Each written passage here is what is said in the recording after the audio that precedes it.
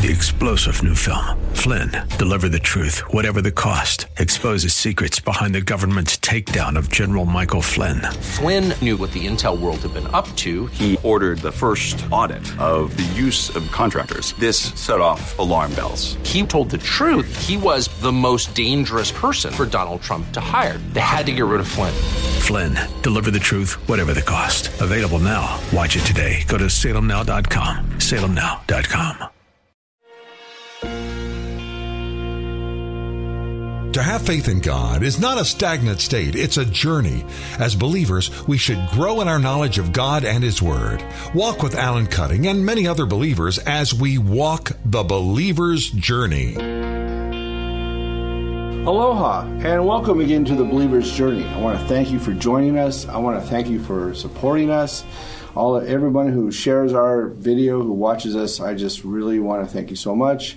We do covet your prayers, and I want to also share that if you go to our website, we still are taking donations for those Christians, the Christian homes and churches who are burnt down and who don't have any food, and we will take donations. They will go directly to Pakistan.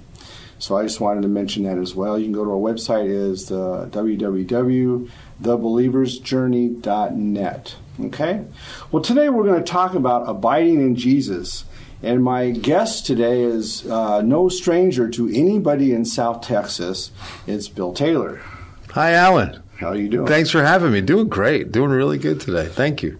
So Bill is the weatherman in, I guess, South Texas or San Antonio for Ken's 5. And the remarkable thing I believe that I think, maybe this is normal, is that whenever I'm watching television at 11 o'clock at night and it goes off because we're having a storm, Bill Taylor comes on and I go, what is he doing at 11 o'clock at night when I'm trying to watch TV? Right.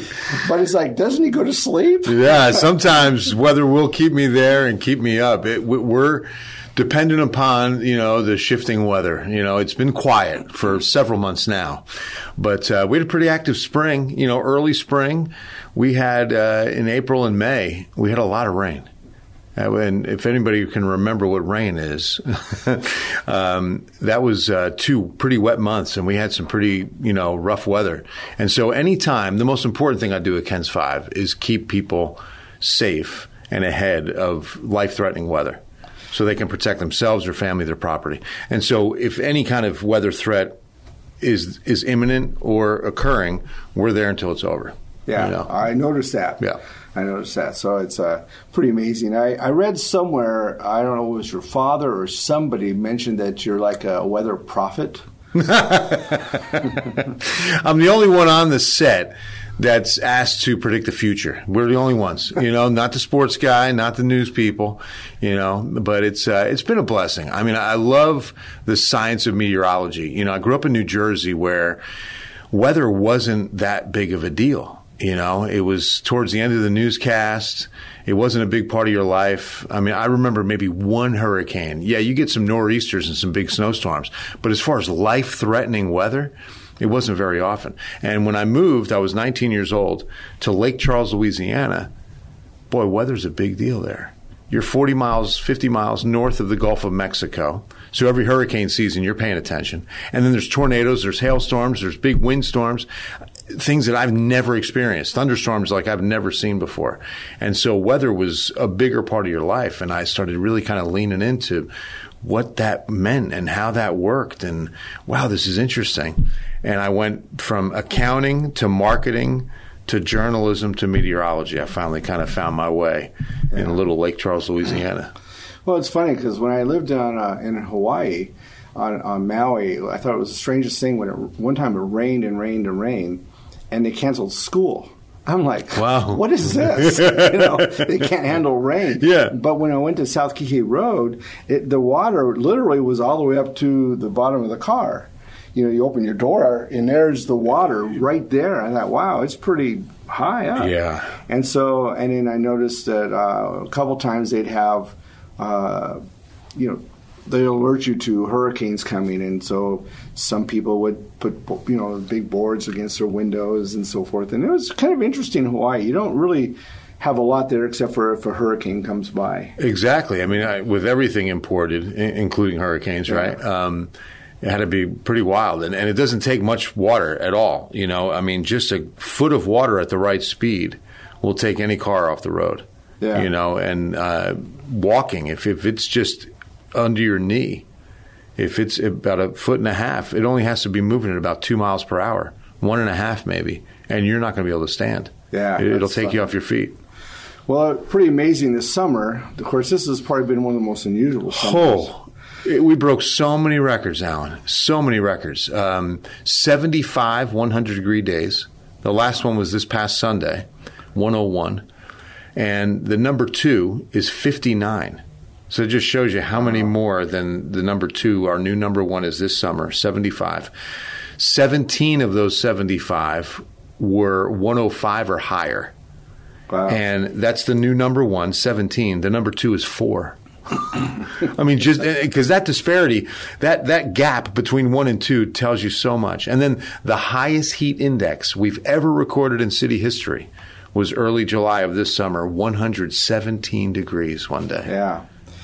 Well, I know That's a sauna. When you look at weather years ago, it was like there was the weather girl, and there was the board, and there was a little cloud, and it was just and nobody believed the weather person because it never was what they said. Right. So now I watch you, and I'm thinking, well, it's got to be what it says because look at all these gadgets and radars and things. It's true. So he says it's going to rain, possibly rain. It's like 40%. Okay, so I won't water my lawn. It doesn't come. What's wrong with you, Bill? Exactly.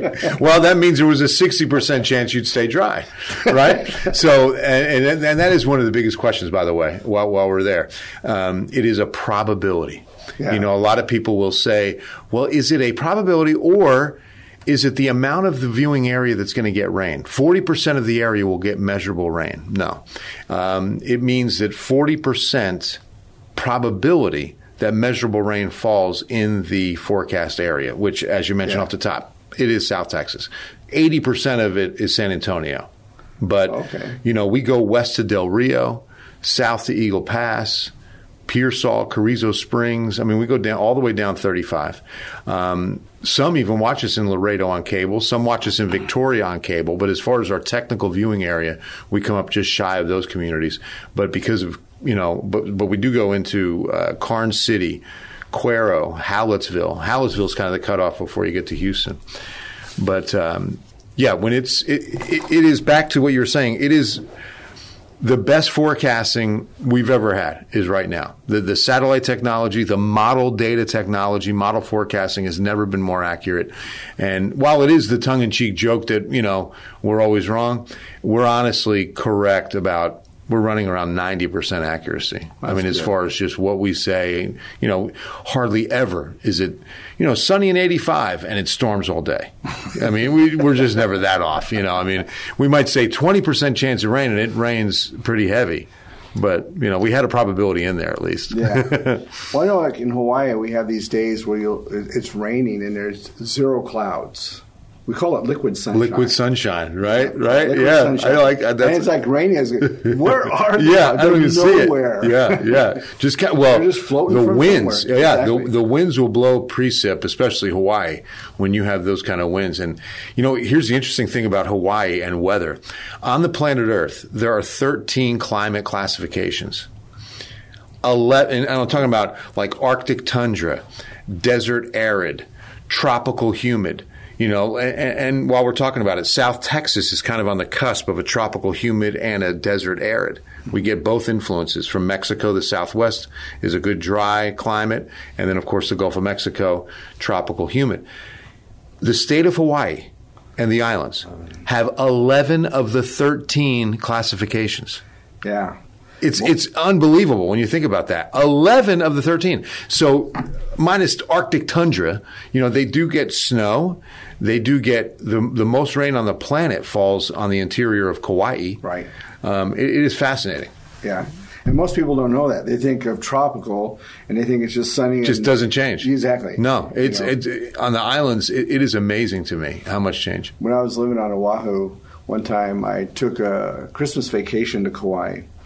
And it's funny, from Hawaii to Hawaii vacation. Right. That's how Hawaii's vacation. Yeah. Or to go to Las Vegas. Or you go to Boise, Idaho. Just do something crazy different. So I went there, and all of a sudden it rained. And it rained for 2 solid weeks every single day. Oh, wow. It was just amazing. Yeah, well, it's the Garden Islands, right? And it's where they filmed Jurassic Park. It is beautiful. Yeah, it's amazing. But you have to stay on the exterior, because the interior gets over 300 inches a year. Yeah. They average an inch a day. It's unbelievable. It is. How long did you? I got to ask. How long did you live out there? I lived there about 7.5 years. My wife was born and raised there. Oh, so I call her a Hawaiian now. She's really Haole like me. But she was. Our families were there in the 1920s. Both of our families. Oh, wow. So her dad was. Her grandfather was hired to work the pineapple cannery, I think, somewhere in Kauai, and they moved to Oahu. And her dad lived there, was born there, or Kauai, and they moved to Oahu, and he ran the paper factory there. And then my wife. She went to school, high school, college, and but my family went there because my great-grandfather was hired to be the interior designer, contractor for the Royal Hawaiian when they built it. Oh, wow. So that brought my family there. My grandmother was a little girl. It's a beautiful hotel. But what we didn't know until about, 10 years ago or so, that my family back then in the 1920s knew her family. Really? Yes, and I met my wife here in San Antonio. Yeah. Or Leon Springs. But for them to know each other. Yeah. Uh-oh. She's That's the story. Yeah, there we go. So we met here, and we didn't even know that they knew each other. My grandmother happened to be staying over, and we mentioned a name of a friend of my she mentioned a name of their family, and Susan's like, oh, wait a minute, my family's friends with them. Walked over to her dad and asked, oh, yeah, they're friends of ours. Wow. Did you know the McCulleys? That name's really familiar. It's like, that was my family. And they knew each other all those years ago. Wow, that is something. It is. Wow. So, and my family, they both lived through the Pearl Harbor bombing. My family was on Pearl Harbor. Really? And hers was up in the hills. So, pretty interesting story. Yeah, that is. That really is. What a connection. Oh, I know. So, other than meteorology, other than the weather, there's things you do that a lot of people in San Antonio probably know, but I'm sure a lot of people don't. And I want to highlight some of these things. So there's something that you did. I don't know if you still do. Called is it called Bill in My Boots? Yes. No, we stopped during COVID and haven't returned. I don't know that it'll come back or not, but that was in the spirit of Maru in My Shoes. If you remember, Chris Maru, longtime anchor at Ken's 5, would go do someone's job with them. And he would report on who this person was, how their job worked. I remember one of my favorite ones was when he went on the road with a TxDOT, I'll just call him roadside assistant. And they literally canvass the major arteries in the city, and they fix flats, they jumpstart batteries, they are roadside for the state. And so he worked with him for a night and told his story. And so in that spirit, I brought it back. Bill in My Boots. We did a janitor at a middle school. I did a 13th floor haunted house. I became one of the actors there. They painted me up, and I was trying to scare people. And that was a lot of fun. Acting, that brings me to something else that you did in the Nutcracker. Oh, my role as Mother Ginger. Yes, that was a lot of fun. So you were in drag. I was in drag, and a big old dress, and all the kids run out, and it was on the stage at the Tobin. So that was, what an honor. The Tobin is such a beautiful theater, and so to be on that stage and looking out, and I didn't have any lines. You just kind of you just say hello to everyone, but yeah, full makeup, big wig, and everything. You looked really funny. I mean, it was really funny. And then you did something I don't know. I don't have a handle on what it was, but you sponsored a kennel for Petco. Am I saying that right? Exactly. It's the Petco sponsored Center for Canines for Warriors. Okay. So we're very involved with Canines for Warriors, and their second location in the United States to train dogs is in San Antonio. They're Florida-based, and they decided on San Antonio because of our military significance here. You know, Military City, USA, we've got this number 2 in the nation of military employees. Civilian employees, number 1 being Washington, number 2 is San Antonio, Texas. And so Canines for Warriors came in, and they are right next door to ACS, Animal Care Services. So dogs that come in and meet the requirements of breed and size, they take them in, and they train them to be matched with a warrior for life. And these are warriors suffering with PTSD, all kinds of post-war situations. And, Alan, it is truly amazing what they train in these dogs, but then also what dogs are capable of knowing and learning. I mean, to the point where if a warrior's asleep and is going to slip into a night terror dream and nightmare, that dog will jump up in the bed before it happens and lick their face and wake them up. Wow. They can sense that. They can go into a room and they can sense a panic attack the warrior's about to have. And it'll give them a nudge and a certain, hit with their head to their leg, or just little signals to tell them we need to go outside for a while. Because they train the dog, that takes the longest amount of time. But then they train the warrior to understand the dog. And that's another couple of weeks. And so along with that place next to ACS on Highway 151, there's also a ranch out in Helotes where the warrior and the dog will stay for like a week or two.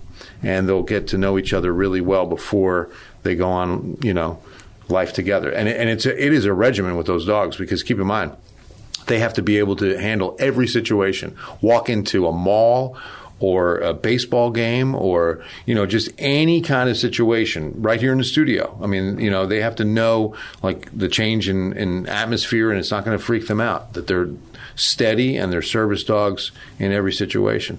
But it's fascinating. I've always heard that, the greatest lesson of unconditional love is from a dog, right? So it says that's why they're called dogs, because it's the same letters as God, and just truly the intuition of them is fascinating.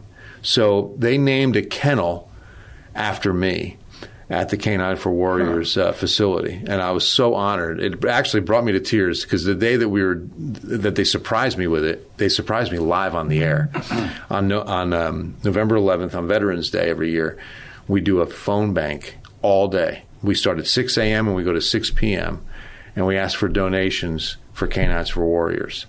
And I'm there the entire time and asking for that money, and we raise a lot of money in that one day. And it was at like 5 o'clock, and I'm doing the live shot, and we're talking to one of the warriors, and they come walking up, and I'm like, "What? This wasn't part of the plan of the live shot." I'm thinking to myself, and I'm like, "What's happening?" And they had this plaque and award, and they said, "We're going to name a kennel after you." Wow! And I was just so blown away. It was such an honor. Such an honor. Yeah, it was really cool. It's interesting when we were my wife and I were part of the Christian Business Chamber of Commerce. We started that years ago, and she was the president for 2 terms. And we had Sonny Melendres on. And, yeah, Sonny's great. He it's like the two of you are a lot alike in the fact that you do a lot for the community. You really do, both of you. Thank you. I'm surprised. I would almost say, and it's nothing to put against you, Sonny, if you're watching this. I think you surpass him. Oh, no way. Sonny is on another level. I really look up to him. He gets things moving easier, but you're involved in so much. Thank you. So much. It's a blessing, Alan. I really, I love it. First off, you have Bill's Elves. Yeah, Bill's Elves coming up on our 20th year this Christmas. Has been another tremendous blessing. They came to me at Ken's, it was nearly 20 years ago, and said, we're going to help the Child Protective Service children and get toys. We're going to do a toy drive. We want you to be the front for it. It wasn't something that I came up with. But I was just so touched that they said, we want you to be the, face of this thing. Yeah. And we're going to call it Bill's Elves. I said, really? And wow. And it has grown to just see it what it is now, that we're not even just helping CPS, we're helping all these other agencies now. And we bring toys to all these kids on Christmas every year. And it's such a blessing to be a part of it. And, from now Methodist Children's Hospital to Sam Ministries to Boysville, I mean, there's just so much need. I mean, you know and have seen and experienced the growth of San Antonio. Yeah. I mean, we're now the 7th largest city in this country. But at the same time, alongside that great momentum and incredible successful growth is this need and this impoverished part of our population. And it's really sad. I mean, in some cases, it's really hard to believe. Actually, what's really interesting, just on a real quick side note, watching this city grow, I'm thinking we're going to run out of water. It's the rate of people moving in here. Oh, yeah. That's a big stress on the aquifer. I mean, if you're unfamiliar, we use an aquifer as our primary source of water here. Mm-hmm. And when I got here in 1996, Stage 1 water restrictions would go into effect if the aquifer hit 650 feet.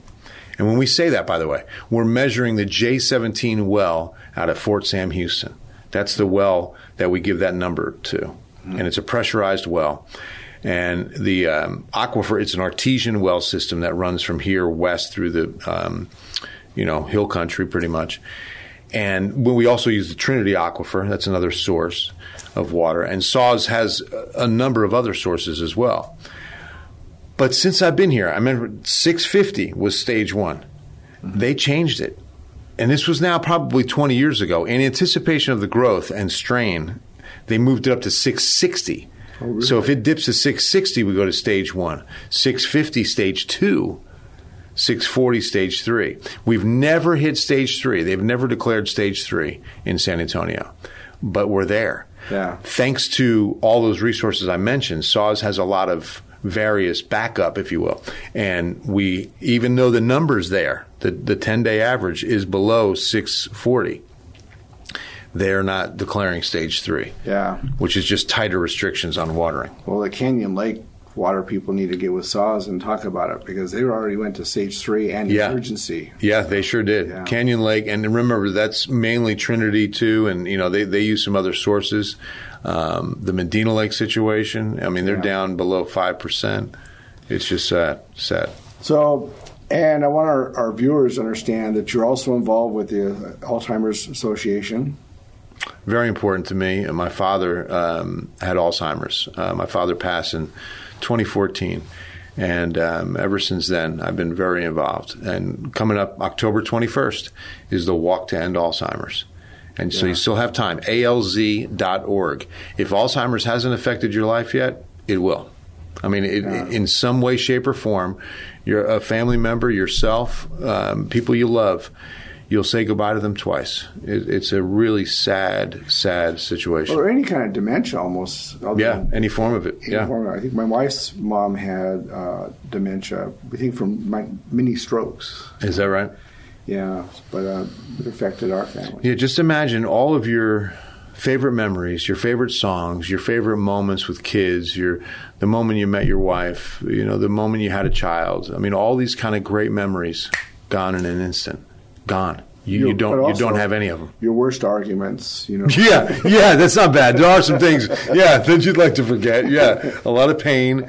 That's also gone. But what I also, I pray, and what I love is seeing what we call love givers, caregivers that are along for that journey. Their husband or their wife, and it'll be 8, 12, sometimes 15 to 20 years of sitting at their side and just watching them decay.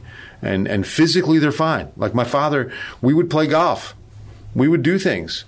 But he just mentally wouldn't be able to really, Two really close friends of ours, he's a CPA, she's an attorney, and her mother has dementia. Mm-hmm. She's the sweetest lady in the world, but she's got dementia. It's really difficult. Yeah. I just saw, Sean Elliott, former Spur, hit the Memorial Day miracle. And they're really involved. Him and his wife, Claudia, are very involved because her mom has Alzheimer's. And we were just doing a commercial for the walk on October 21st. And they were in the studio. I asked Claudia, how's mom? And she said, no change. She just exists.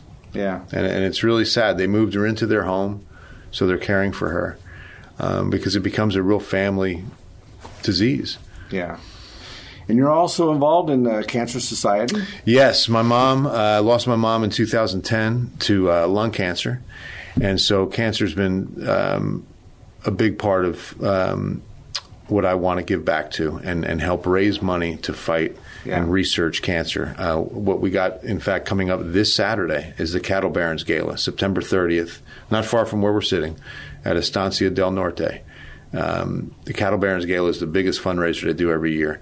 We're going to try to raise $1 million in one night. And then my good friend, I've got to give him a shout out, T-Bone, Hope Hits Harder. This is what I'm wearing right now on my wrist. The Hope Hits Harder organization. Children who have cancer is what he focuses on. In fact, September is Childhood Cancer Awareness Month. So when there's a diagnosis in the family, they come in with a hope bag so that the parents can go right to the hospital, don't have to worry about the essentials. They get an HEB card, gas cards, they get toiletries, anything they need, rides if they got to get somewhere, so that they can stay at their child's side for that journey. We have one of our best friends. I don't know if you know who he is. His name is Manny Diot.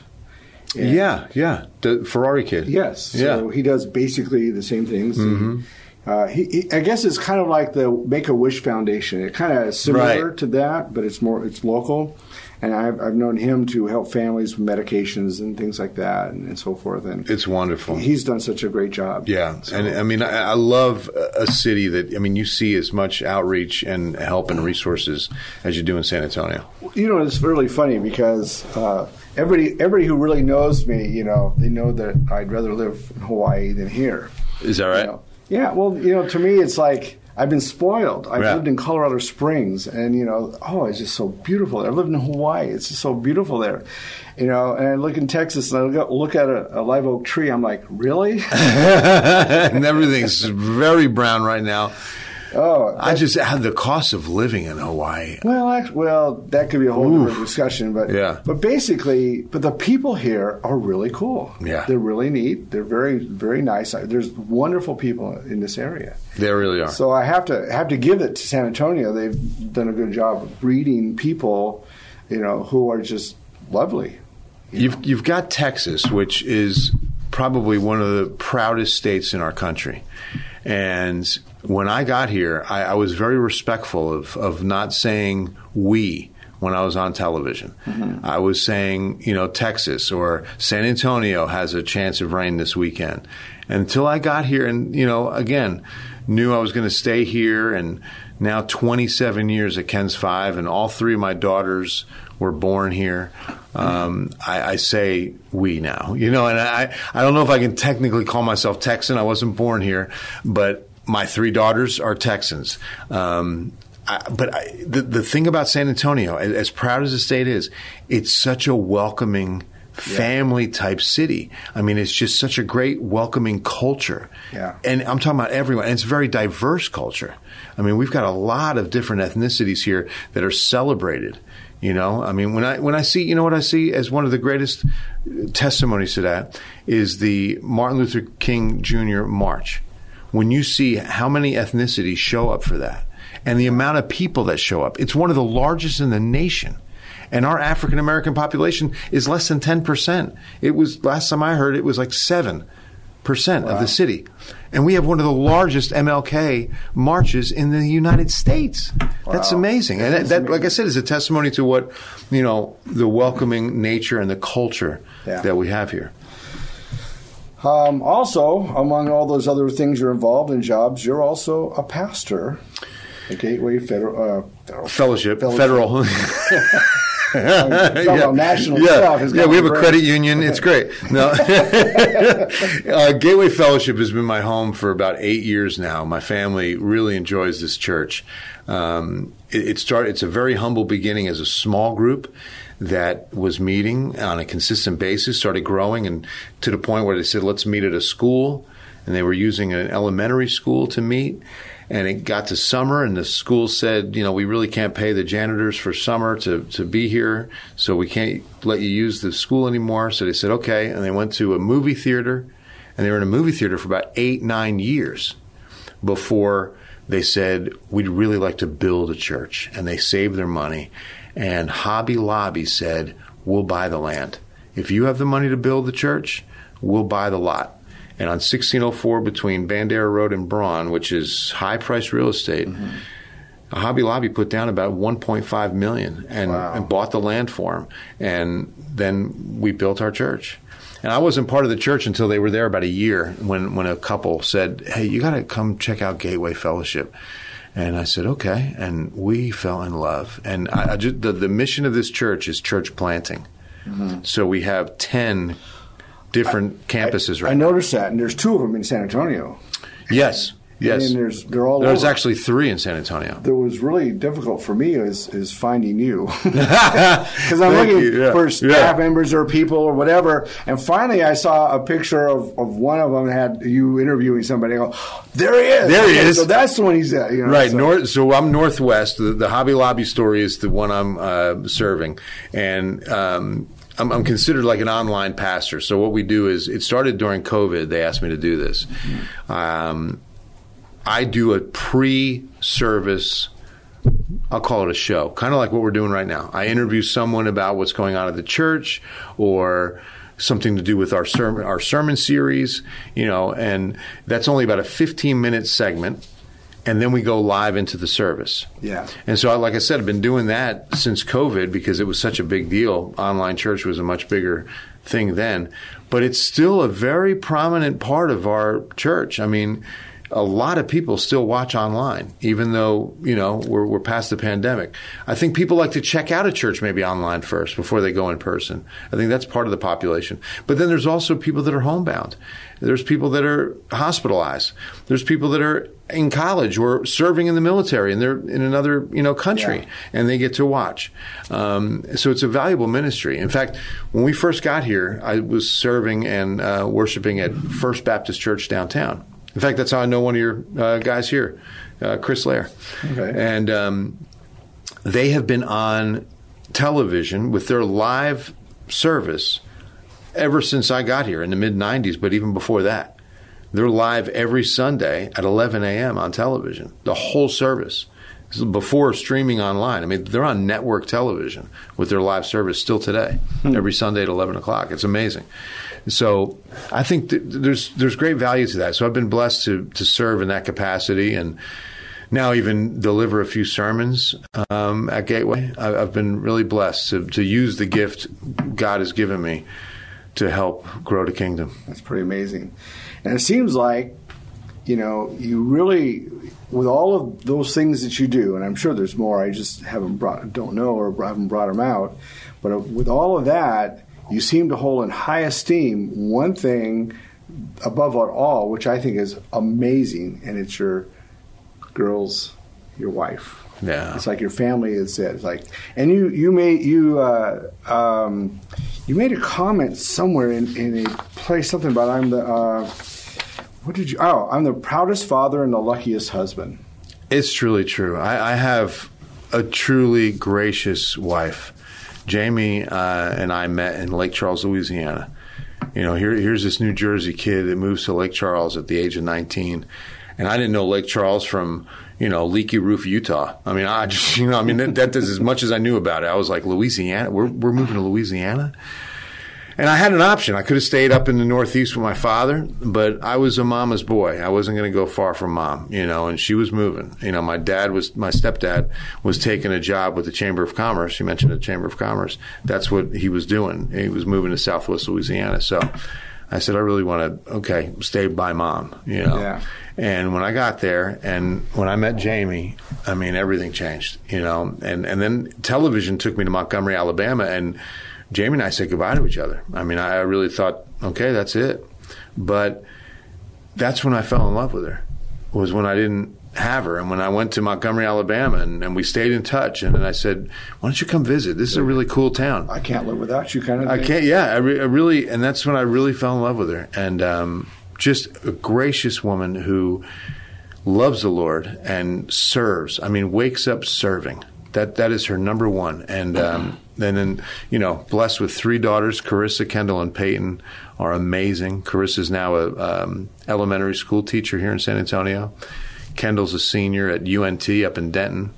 And then Peyton's a senior in high school.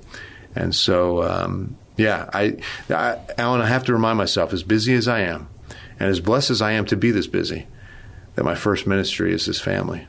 Yeah, it's true. And I really have to remind myself, and I'm so glad that God reminds me that, I don't get too busy. I don't say yes too often, that I'm saying no to them. And how important that is. I've actually spoken at seminars or keynote speakers in areas where there's missionaries or pastors and ministers. And one of the things I tell them, that you've got to balance your ministry and your home life, because Yes. God's called you to minister to your home. And there's a lot of ministers who don't know how to do that or don't understand that, and they end up losing their home, their family, their kids. Either they lose them in divorce or they lose them to the world. Don't you think it's so easy to slip there, because you're serving the Lord, you're doing great things, and how could this be wrong? I know I'm busy, but I'm saving souls. I'm winning, people to Jesus. I'm teaching people how to be a disciple of the Lord. I mean, it's so positive that it's easy to lose that. Well, there's something I preached at this church one time. It was all Spanish speaking. So they asked me to... They didn't understand a word of it. Right. Well, I had an interpreter. Okay, good. So, I was going to ask. I didn't know if you spoke Spanish, but I don't. Yeah. Well, I don't speak Russian or Romanian either. So you do a lot there, yeah. A lot of, the first time I ever spoke with a translator, I was at an Indian reservation, a Navajo Indian reservation, and it was a Kaibato in there. And they asked me I was 16 years old, or 17, I was just called to preach, or called to be a minister, I should say. And I got up and I had my translator, and I would talk, and I get excited. I started going and going and going. And all of a sudden I looked over at the translator. She looks at me and she goes, she said like 2 words, and that was it. I go, that's it? So obviously... You were way ahead of her, you lost her. Blew it, yeah. So I learned about short sentences. Pace, one sentence at a time, So, I guess. That's hard. I've never used a translator. As much speaking as I've done, there was one time during Hurricane Harvey, our sister station in Houston was off the air. And so we were doing Facebook Lives for Houston on their Facebook page. And I had a translator doing it in Spanish. And so I learned what you're saying a little bit. So 2 things I want to say before we get into our topic. Okay. One is I read this, and I guess without your explanation, I thought it was the funniest thing. I told my wife this. I thought this is hilarious. And she says, well, I called these, when I was 13 years old, I called these football players, from Duke, and to talk to them, and actually got to talk to them. Well, what it was, I said, when you were a kid, you tried to call Neil Armstrong while he was on the moon. Wow, how'd you know this? I read. I have to Thank study you. what I'm doing to have this conversation. I appreciate that, Alan. I was on the front page of the North Jersey newspaper, and I'm 2 years old. Man is on the moon, and I'm, the old console televisions that were on the floor. So I'm sitting on the floor with my play telephone trying to call the astronauts. And my Uncle Guido, because I had a big Italian family up in New Jersey, Uncle Guido called he knew a lot of people, Guido did, Guido Rocco. And he said, come over here because my nephew, he's so cute. You got to see this. And so they came over and they took a picture, and I was on the front page of the paper the next day. And so it was almost almost like it was a little foreshadowing. Like I was destined for a job in media, as I was trying to call the astronauts. And it was really funny because the cut line said, little Billy Taylor from his, house in Paterson, New Jersey is trying to call the astronauts. Well, not this trip, Billy. I said, man, if I ever write an autobiography, I'm going to title it "Not This Trip, Billy." Well, I have to do my research. That's great. That's great. Yeah, I love it that you knew that. Yeah, I still have the paper. Do you? I still have the paper. So every Moon Day, when it hits in July, I typically post it on Facebook and say, "Hey, I was destined for media." That's cool. I was on the front page at 2. Well, let's get to our topic. Our topic is abiding in Jesus. And first off, before we even get into scriptures and talking, I want to say the word abide is an interesting word because I don't think that everybody grasps the meaning. Abide really means to tarry or to remain. It's to continue, to dwell, endure. In the King James Version, they actually add on the th, abideth, which gives it its activeness. That's a word, the active part of what abide is. Just like believe in King James, they say believeth, or faith, they add that F, or TH rather, that really adds the active part of what the verb really means. Yeah. We don't think about that. Right. But that really is important because when we say he abides of me, we just think, oh, he's there. But it's to remain. Right. It's to continue. I like that. It's really, really important. Think about, do you believe in God? Yeah, I believe in God. Are you believing in God? Right. Are you abiding and believing? And it really has to be that way. In a world that continues to pass away, in a world that continues to distract and deceive, you've got to be believing. Well, when it asks the question, Jesus asked the question in John 8:31, if you abide in my word, he didn't ask the question, he made a statement. If you abide in my word, you are my disciples indeed. But what is abiding in his word? So I like taking the word abide and using it as an acrostic and saying that first, there's an assurance. Second, we just talked about believing. Third is intimacy. Fourth, daily. And then the fifth letter, E, eternal. Okay. So first, I'm assured that what we're talking about in who's telling us to abide and giving us this lesson in abiding is Jesus Christ, is the Son of God. The assurance that what he's teaching is perfect and it is kingdom-oriented. And so when I lean into it, I'm thinking of John 15 when Jesus talks about abiding in me and I will abide in you as I am the true vine. And I love that illustration of a vine wrapped around a branch, and it just never ends. It just continues to, wrap itself and give life to that branch. And then he says, apart from me, you can do nothing. And that's where the believing comes in. R.C. Sproul says, it's one thing to believe in God, but do you believe God? Yeah. And so do you believe him when he says, apart from me, you can do nothing? Of course, in my teaching, I go back to the Greek. Okay, the word believe, especially in the book of John or in all of John's writings, they use the word pistuo. It's the actual word. It's spelled P-I-S-T-E-U-O. It's actually an active verb. Okay, where when we look up the word believe in Webster's, it's a passive verb. Huge difference. Big difference. So in other words, when we look at the definition of believe in Webster's, the definition reads this way: something we understand to be true. Where you look up pistuo, it is an act of following. It's an act of responding. It's doing something. It's following the teachings. It's following what is being revealed to you. Right. It's that active part of living.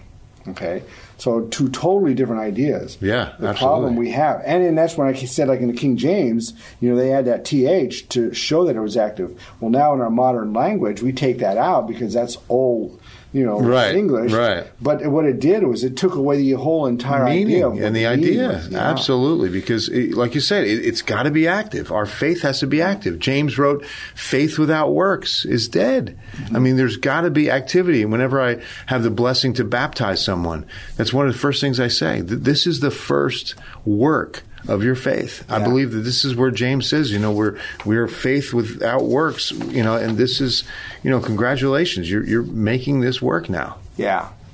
Yeah, and I think that back to John 15, and what I like about John 15, it is a chapter on relationship. Mm-hmm. A lot of people don't see it that way, and to me, it's as clear as day.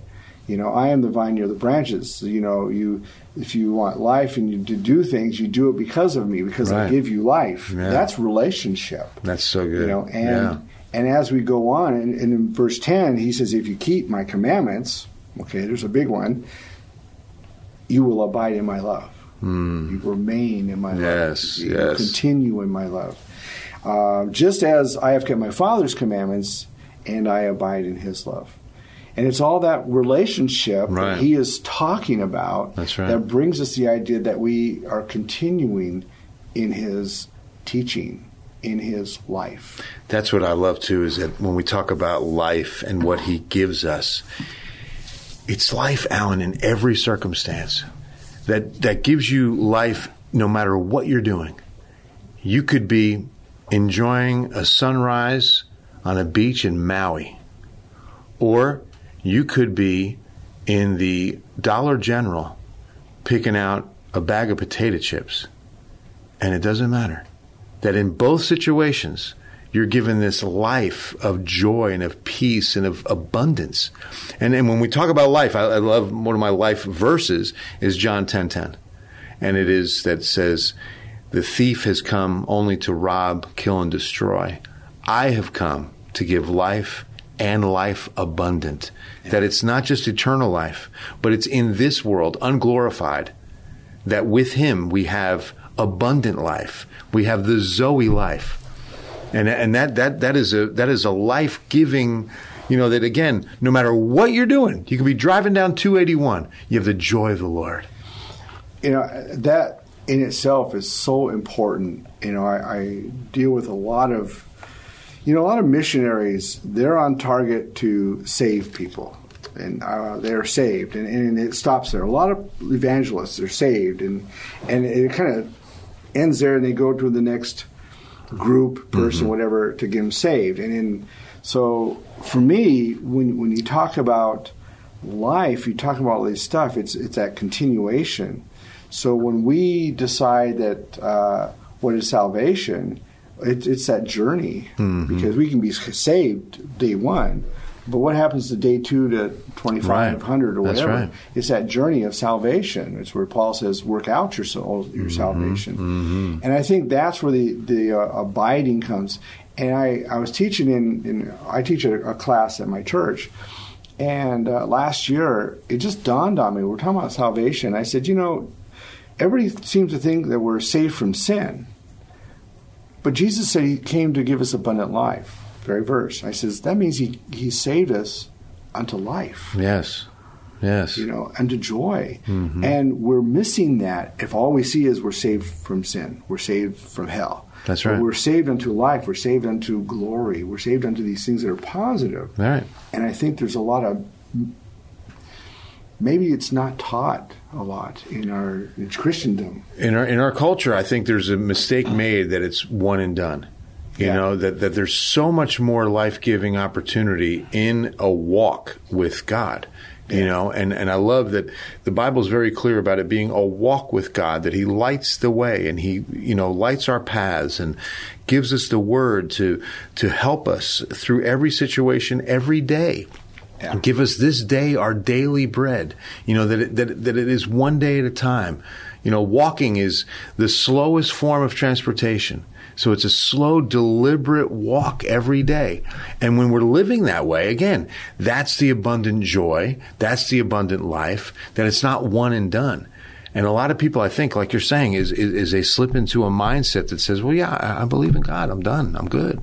You know, and you're missing. And I'm not saying everyone's called. I think sometimes the enemy uses that lie when someone's trying to believe in the Lord and surrender their life. Well, I'm not going to be like Alan or Bill. Well, no, you're not, because we're all individuals. Like Buckner Fanning says, you know, God doesn't love everybody. He loves each and every one of us. It's a one-on-one. It's a customized relationship. And by abiding, now you find out your path. You find out, because I guarantee you this, the Lord does want you to have this ministry of leading someone else to what you now know. So once you believe, I always lean into Acts 4:20 that says we can't not say something. What we've seen, what we've experienced, what we've learned. When you know, John and Peter were like, we've got to say something. We've got to talk about it. Yeah. You know, and that's me. I'm like, I can't keep it to myself. You know, it's like if you had the drug that cured cancer, you take this pill, you could tell everybody. You know, and if it was, you know, but something about Jesus, and we're a little scared to share this, and you know, abiding in the Lord. I don't know if I'm comfortable enough to just talk to anybody about that. Yeah, it's really interesting. In my calling in ministry, it took me. You know, I learned things, you know, by the hard knocks. I always have. I hope I'm getting better. It's a popular university, isn't it? Yeah. That's good. High enrollment. But, you know, it took me a while to understand that God gave me the gift to teach. And it's like when I was first called to it was a Pentecostal church who had a school, and we needed a teacher. And I had just resigned from associate pastor that I was at because the pastor was too busy giving me jobs of janitor, clean the van, do this, run this errand, pick up my laundry, kind of thing, you know. And it's like, well, I wasn't used to that. No other pastor had me do those things on a major scale. Well, then I quit. So their church calls me up and says, we have a school, we need a Bible teacher. Well, I'm not a teacher. There's no way I'm going to do that. Yeah. He says, oh, well, you do Bible studies. Well, that's different. I'm not sitting in a room with 3 people or 5, 10 people and sharing. And so I ended up taking the job, and it was like a piece of cake. I'm like, I remember the Gospel of John. You know, it was my favorite book at the time, and basically, John's still my favorite writer. But it was like, wow. And I went to another school and later on, and I realized that things came easy for me to see and pick off and relate it, that I understood the Holy Spirit gave me the gift of teaching. Because I've never taken classes on how to teach. Just never did. You know, and so so my whole life changed as a Bible teacher, and then that grew and grew, and then I got more education and so forth, and it landed to this, which is a whole huge story. But I think it's amazing, you know, when I look at this ministry, what does God call me to teach? Okay, but He's called me in the ministry of teaching those who are already believers or who are already interested or already in the fold of the church, if you will, to learn how to walk as Jesus walked, to learn how to become like Jesus, to learn how to seek holiness. So my position in my ministry isn't to seek out the lost, but it's to educate those that are already here. That's good. To learn how to seek holiness, walk in the light that Jesus has given us. And there's my ministry. That's awesome, because you're equipping. Yes. You know, because again, if we're following Jesus as disciples of Jesus, we remember Matthew 28, and that says, go make disciples. Exactly. Teach them what I've commanded you. Teach them what you have observed. Baptize them. You know, be active. Again, back to the activity of the believer and the believing and abiding, that it continues every day, that we're given another day. It's another opportunity. Yeah. You know, and that's why I say I lean back into where He's planted me. You know, the psalmist says we are firmly planted. That tells us that we're planted with purpose. that there's a reason I'm the Ken's 5 weatherman, and that he's now gotten me in the last 5-6 years that I've fully surrendered to this and said, yes, Lord, let's go. Yeah. And really dove in at Gateway Fellowship. I mean, I've always been a member of a church and bringing my family to church, but, never have I really been abiding like this into what he's called me to do. I speak a lot about worship, because a lot of people have the idea worship is going to sing songs in church. And I teach it totally different, that worship is you're a gift to God. You give of yourself 100% totally surrender to his will. That's worship. And you do that as you live every day. Yes. So I agree with that. To me, when we talk about abiding, I think it's the same thing. I have the scripture. This may sound weird at first, but it's in John chapter 6, verses 53 to 56, and it says this. Jesus said to them, most assuredly I say to you, unless you eat the flesh of the Son of Man and drink his blood, you have no life in you. Whoever eats my flesh and drinks my blood has eternal life, and I will raise him up at the last day, for my flesh is food indeed, and my blood is drink indeed. He who eats my flesh and drinks my blood abides in me, and I in him. This is not the communion. No, that's not communion. People preach right, it, but right. pastors preach this. This is about making Jesus Lord of your life. Yes. It's like a hand in glove. Yes. It's like he's the hand. We put the glove on, and we become like him. Yes. This is what it's all about. It's the all in all. Exactly. And I think this is where the rubber met the road. When he used that language, and how many times did he say, when you eat of my flesh, when and they had to be sitting there going, what is he talking about? What are you saying? Yeah. Are you out of your mind? It just had he was turning the tables. Even at the Last Supper, that was a Passover meal. Yeah. When he broke the bread and said, this is my body. They've never heard that before. They were like, what are you talking about? And that is, I was raised Catholic. That scripture is why when the communion is blessed as a sacrament, that truly is the moment that what they're holding, that communion wafer, is the body of Christ, literally. Right. Literally. And when again, that kind of abiding, I love that illustration, hand in glove. It's the all in all.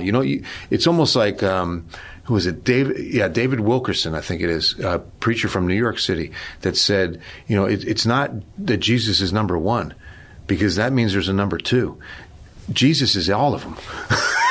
and you have to watch, and you need to watch one of my teachings. I have it on YouTube, and it's called Jesus Center of Your Life. And what I've taught, and I've taught this since the 80s, is that, because I don't like the list. The list, yeah. One, God is one. Right.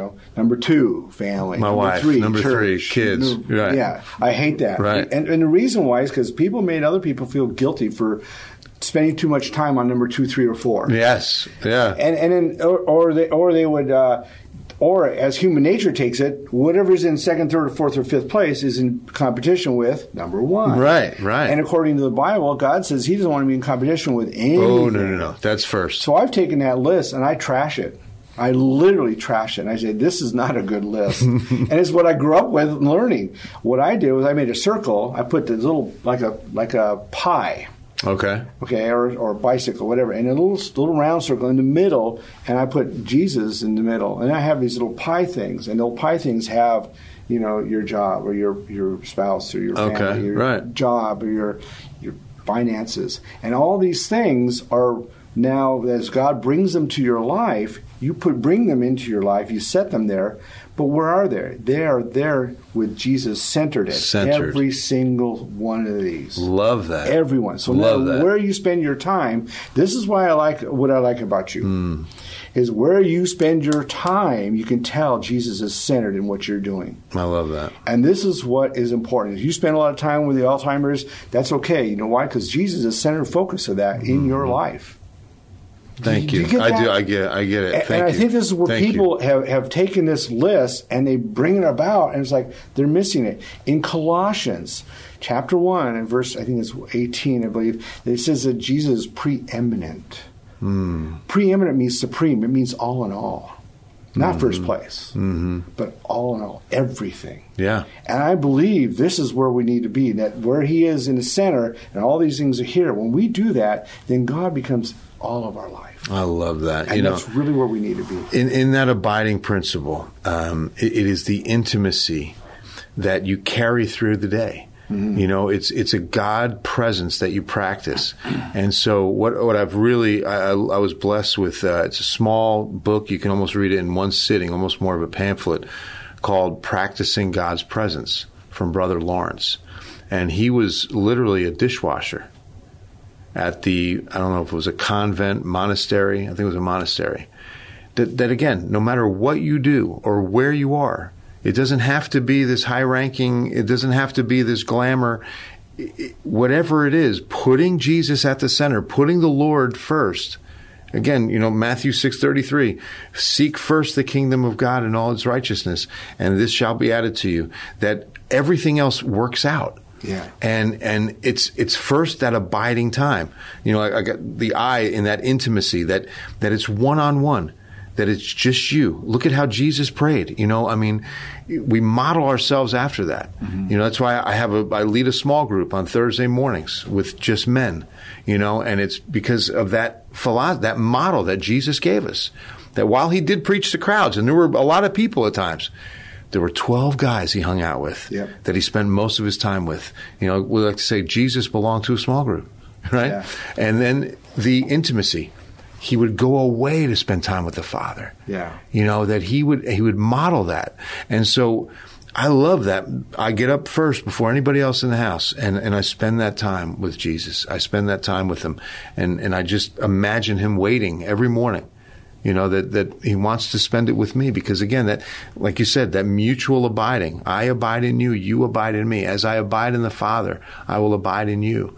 And it's just this beautiful intertwining. It's been a pleasure. This really has been awesome. I go all day. I go all day, man. Our time is up. I love it. Well, thank you for coming. Thank you, Al. I really appreciate it too. It's a blessing. It's a blessing. I didn't realize how goofy you were until you started texting me, on your text. Right. I want to thank everybody again for joining us. Everyone, you all have a wonderful day. You have a wonderful week. Aloha.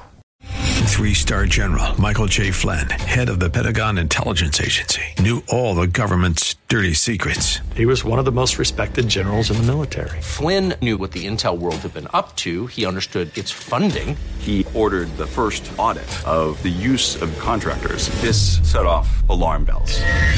The explosive new documentary, Flynn, Deliver the Truth, Whatever the Cost, uncovers the facts behind this scandal. Flynn told the truth. He was the most dangerous person for Donald Trump to hire. I find out the worst enemy that I'm going to face in my life is right here in America. They took my assessment and they wanted me to change it. And I was like, I'm not changing it. They had to get rid of Flynn. With in-depth interviews, archival footage, and never-before-seen personal records of the man behind the headlines. I just felt like I was drowning. Flynn, Deliver the Truth, Whatever the Cost. Available now. Watch it today. Go to salemnow.com. salemnow.com.